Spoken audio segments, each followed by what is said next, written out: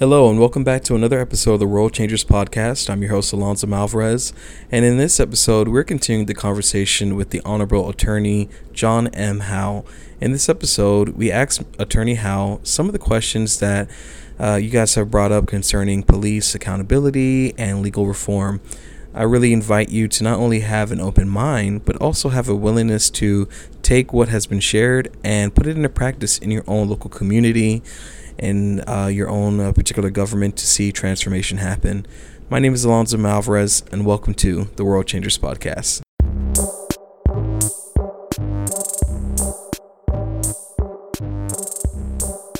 You always have these forces that are with us. They didn't go anywhere. Even though we had a black president, that even brought them all more. So, when you've heard those phrases, we have to take our country back, take it back from who? Right? Oh my goodness. With that context, it's so important. And, I gotta break in my psychological formal training. But for all my listeners, this is such a good time to really dig deep, especially for those that are non-Black. And I want to suggest you reading, if you love academic research, all right, not something that we got from a blog spot. I want you to check out from the Journal of Personality and Social Psychology. There is an article called The Essence of Innocence, Consequences of Dehumanizing Black Children. Once again, that's The Essence of Innocence, Consequences of Dehumanizing Black Children. This was a study that was done in February of 2014. And in this study, a controlled study where they had police officers look at various pictures of children, and they had to presume, or they had to give their best guess of the age of that said child. And believe it or not, that the Black children in this study was, on average, these police officers, they overestimated the age of Black boys by 4.5 years. 4.5 years. Now that's a really, really big deal for a 14-year-old that you call, that is being dealt with law enforcement, to a 15-year-old. 4.5 years. And so I really encourage you to check out that study. It's a very powerful study because the reason why I bring that up in tether to what John is saying, because this is not only a legal thing, but even psychologically, people have just been so programmed to criminalize the Black body, and therefore use excessive force or take measures that is just grossly unjust. And so I lean into that question: do you have hope? Is there hope to see reform and change happen? What do you think? Well, we always remain hopeful. Yeah. But it is, change doesn't come with no cost, and we've unfortunately seen that, and we've seen what can happen over time. For example, if you don't believe me, ask Martin Luther King. Wow. And people, I recently, have come to the conclusion that we've been very liberal, in recent years with the word friend, like with Facebook and everything, and we've overused that term, and I think all of what has happened now, it serves as a reminder that we're very, very far away from achieving or coming close. Because I don't think we'll ever fully achieve, true equal because I don't think in across this country that is a concept that in many places that is, number one, welcome, and number two, where there's a will to bring it into reality. So, but it's something that we can work towards. And in this country, unfortunately, the only way you get change is for things to play out in a way that you can show that this kind of inequality, this kind of injustice, even if you are in the classification of people who are the subject of injustice and who are being targeted, it affects you as well. And that's the difference in this case, because you've seen what has happened. That even this coronavirus thing, you can track that back to a certain form of injustice, because it was avoidable. The number of lives that it has taken, it didn't have to be that way, but because the people, and namely a person who had the power to address it, ignored it because he didn't perceive that it affected him or would affect him. And as a result, we've seen over 100,000 people dead. And what has that done? It caused our whole economy to have to shut down. And so now it's hitting those people in the pocketbook. The same thing with this George Floyd and so on. When the protesters come and they shut down businesses, and it affects the economy, and people vote with their pocketbooks and they say enough is enough.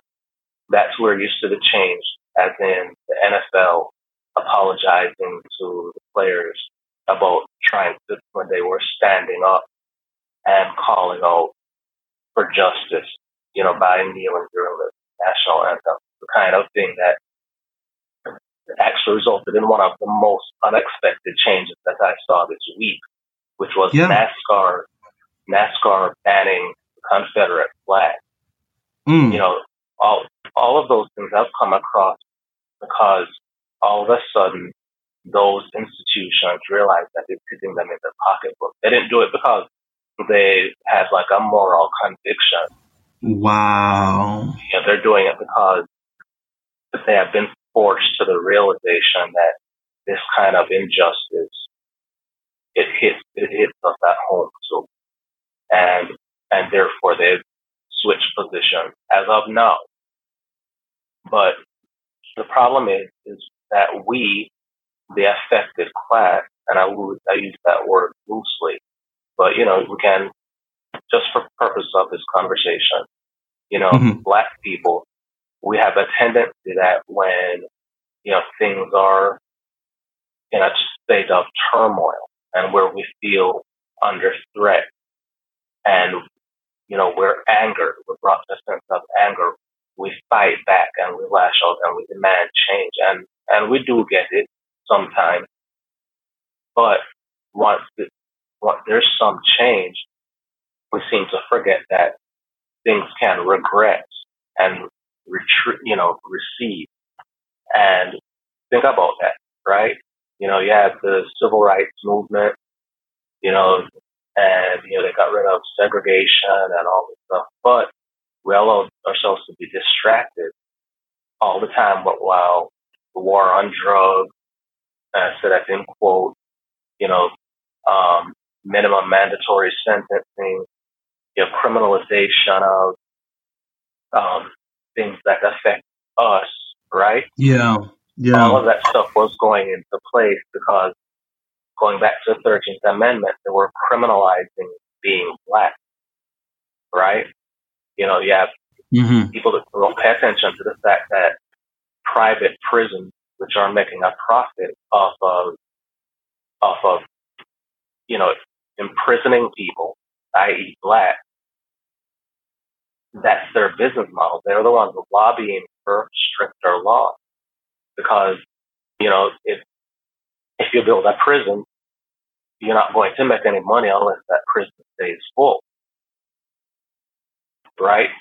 So that's where you convince the white population who are empowered that this all these crimes and black people pose a threat and they're criminals and you criminalize everything and you put harsh sentences, you take the discretion away from judges to hand down their appropriate sentences. That's how you end up with, 3 strikes, you're out, minimum mandatory, prison release, reoffender. All of these are ways to handcuff judges and send people to prisons for a long time. And all of that happened right underneath the radar, and we weren't paying attention to it. Now, all of a sudden, it's come to the forefront, and some of it is being changed. But unless we, go out and vote, and a lot of people sat back on their laurels and rested on their laurels when Barack Obama was elected, right? And so they didn't go out and vote the next time around, under the excuse, I don't like Hillary, blah, blah, blah, and because they thought, hey, we've reached a certain threshold, we're good. Well, they were not correct, were they?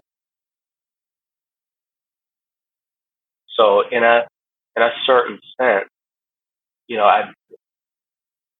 while what has happened and the setbacks we've experienced in the area of civil rights and human liberties and equality under the law have suffered so publicly, the silver lining is that it has unmasked the kind of racism and hatred and bigotry that is very much alive and well in this country. And it's forced us, and in fact, it's not forced. We've known it was always here. But the key is it's forced a lot of non-black people, non-brown people to the harsh realization that it's bad and it's much worse than they were willing to admit. And again, I use the term moral ambiguity. There's no moral ambiguity here. You're either on one side or you're on the other. And if nothing else, the current administration and President Trump's policies and his division, his work to divide people. So while it's been so harmful to democracy and to our national unity, but it has painted bright lines so that you're either on the side of equality for all or you're not, and there's no sitting on the fence about that. And I'll tell you, I've had some tough conversations with some people who I've formally called friends and made it clear that it is mutually exclusive. You can't be our friend or wanting to be called that, but be on the other side when it comes to the basic notion of equal justice for all. Wow. I immediately thought of the Martin Luther King Jr. quote, and I don't have it in front of me, but quoting off of memory. And he said something to the degree that it is not necessarily the voices of our oppressors that or one would remember, but the silence. Of our friend. It's the silence of our friend. The silence of our friends, and that is real. That is true. And I literally have to just say this again because I've been really saying this a lot to all of our world changing listeners, is that even biblically speaking, you cannot be neutral. You cannot be neutral. Oftentimes, from the Old and New Testament, God is consistently calling us to be vocal and to speak up for the voices of the oppressed. And so that is powerful what you've said, John, Mr. John, and very helpful. Here's one more question from the audience. I have so much more, but I want to honor your time. One question asked, and I thought this was a really, really interesting one. That was put up. How can we enforce how can we enforce the police to be held accountable for any unjust situations that we see time and time again? I'll repeat that again. How can we enforce the police to be held accountable for any unjust situations that we see time and time again? Well, that's a loaded question that we could talk about for days. But Okay. but there are some key necessities that have to be in place, and two words are at the top of the list. One is transparency, and the other is accountability. And when those two things are set aside or suppressed or ignored, that's what opens the door to what we are seeing today with the police. Okay? And it's the kind of thing where it has been exposed, and there are certain things like technology, right? Technology and the prevalence and the proliferation of technology has really been just groundbreaking and earth shattering in that sense. Alonzo, you're probably, I'm going to date myself here, you're probably not old enough to have remembered when it was actually happening, but I know you've heard the name Rodney King. Yeah. Okay. And we could put the Rodney King case and the George Floyd case on, separate parallel tracks for purposes of comparison. And the key was that the actions of the police or the misdeeds and crimes of the police were actually captured on video and broadcast widely in both cases. And in both cases, at some point, you had a vast outbreak of public uprising and public, public anger and outrage. Because why? Because it was something that the whole world had witnessed, number one. And number two, because the police weren't being held to account, right? So in Rodney King's case, there wasn't public outrage right away. I mean, we all saw it, knew it was wrong. In that case, again, there was no moral ambiguity. There was no uncertainty about what we witnessed. We witnessed, 4 or 5 police officers beating a man savagely. It didn't result in his death, but they beat him savagely, and severely injured him, and it was caught on tape. And that was one of the first few times when, in recent years, like where that was actually caught on tape. And this time, it was caught on cell phone. So unlike the times of Rodney King, cell phones they were around, but they were very rare. This guy who got captured that just happened to have one of those big clunky video cameras at his house because he was a journalist and he captured it. Now everybody has the ability to pull their phone out and capture, things as they're happening. Look at the case of Philando Castile, who, unfortunately, his girlfriend Facebook live streamed his actual murder by the police officer.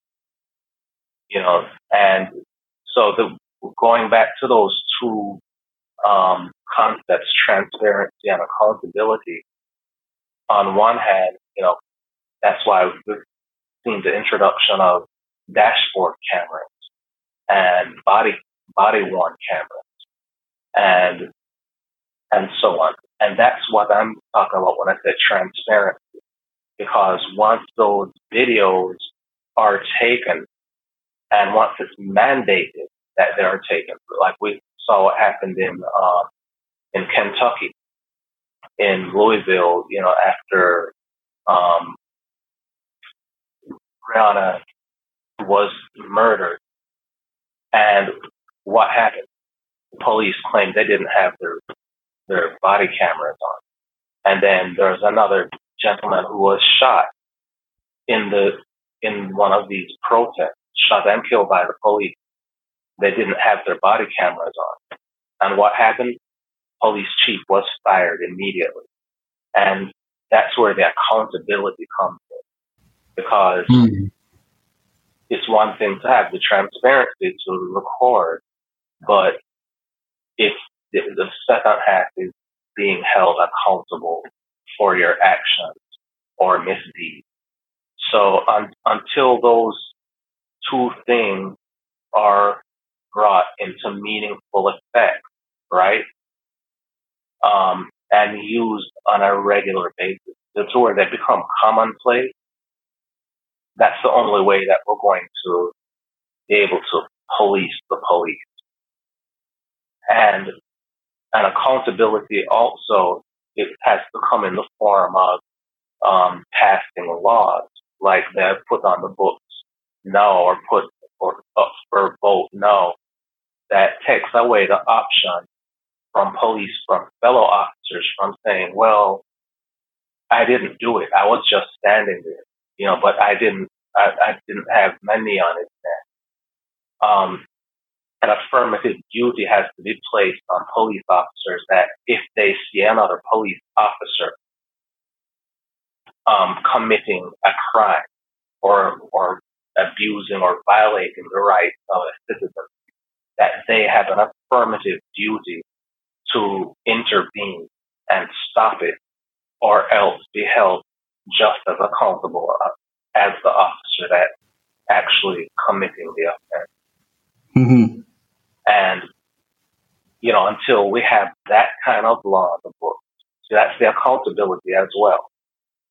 Because police officers have said, I wasn't there, or I only, hit the guy one time. Well, 20 of you hit him one time. And so those are the two concepts that we have to have, where we have to say, where is your body camera? Where's your body camera footage? And if they say, well, my body camera was turned off, that's it, you're out. Wow. And that's the accountability. So I hope that answers that listener's question, because those are the things that we need. And those things take many different forms. So it can be dashboard cameras, it can be public record laws, all of those things. Another thing is on the accountability front, is we have to look at police unions and the power that they have amassed to get laws passed that protect bad police officers.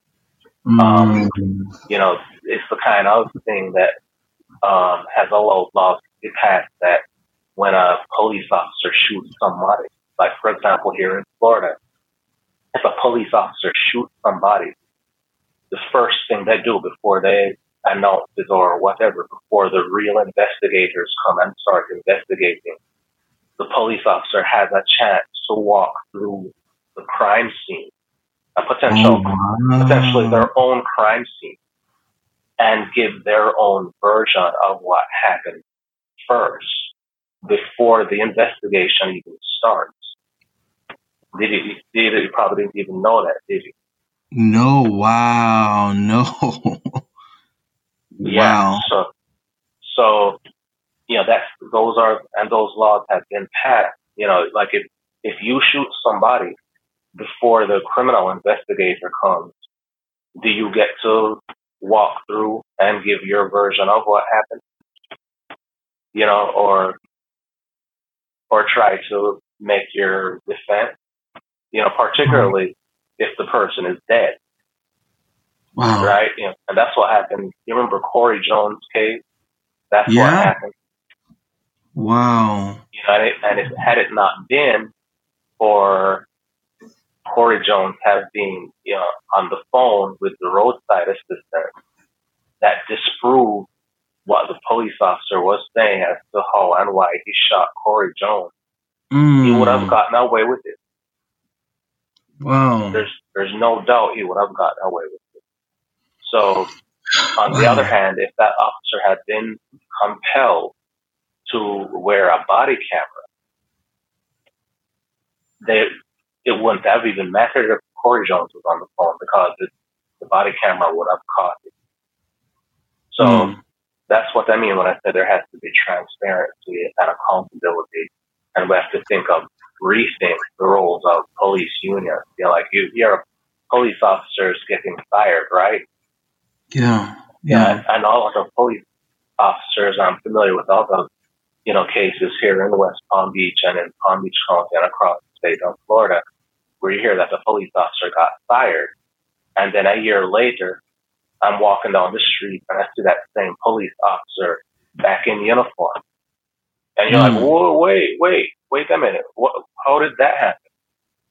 Well, all of a sudden he exercised his rights and filed an appeal, and they took it to arbitration, and some arbitration board finds that, oh, well, he shouldn't have lost his job, and without any public notice, that officer is back in uniform. Or that officer goes to another department, and they hire him, and he continues doing what he's doing at his police department. So there are laws right now that are going through, that have been introduced in Congress. We don't know what will happen because we still have a Senate that is very slow. They've been very slow about acknowledging that change needs to be brought about.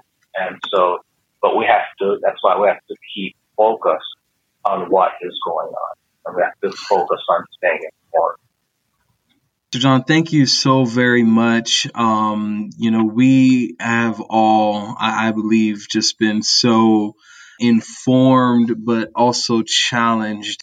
The last question that I want to present to you, Mr. John, is how can we move forward to take responsibility to be agents of change, to take responsibility in being agents of justice? And I'm using agents of justice in a very broad sense. I know that some of us may not be attorneys or aspire to be judges, but we have responsibility. So what is your words of wisdom to us that you can give to us, and any final words that you would like to share with our listeners? Well, the first one is vote. Vote. And the reason that comes, and that's the first and foremost thing, is you have to consider that why is it that people who are against equality for all, okay, why is it that they have put so much energy and time resources into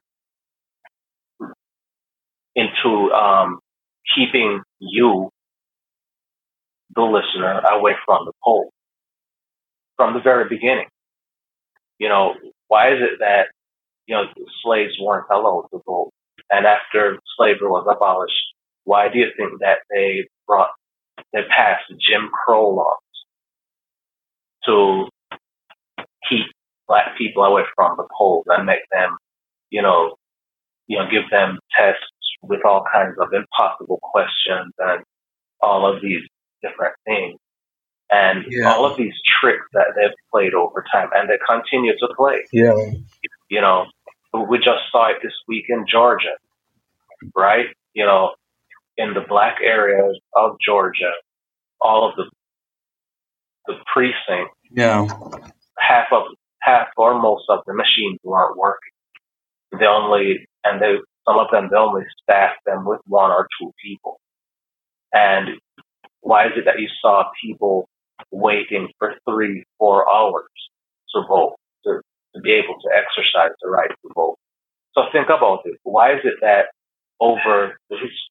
from the very inception of this country to this very day, why is it that they have expended such energy and money to purge you off of the polls, right? Off of the voter polls. Why is it that they have spent so much time? It's because it's important. It's because the right to vote is so important.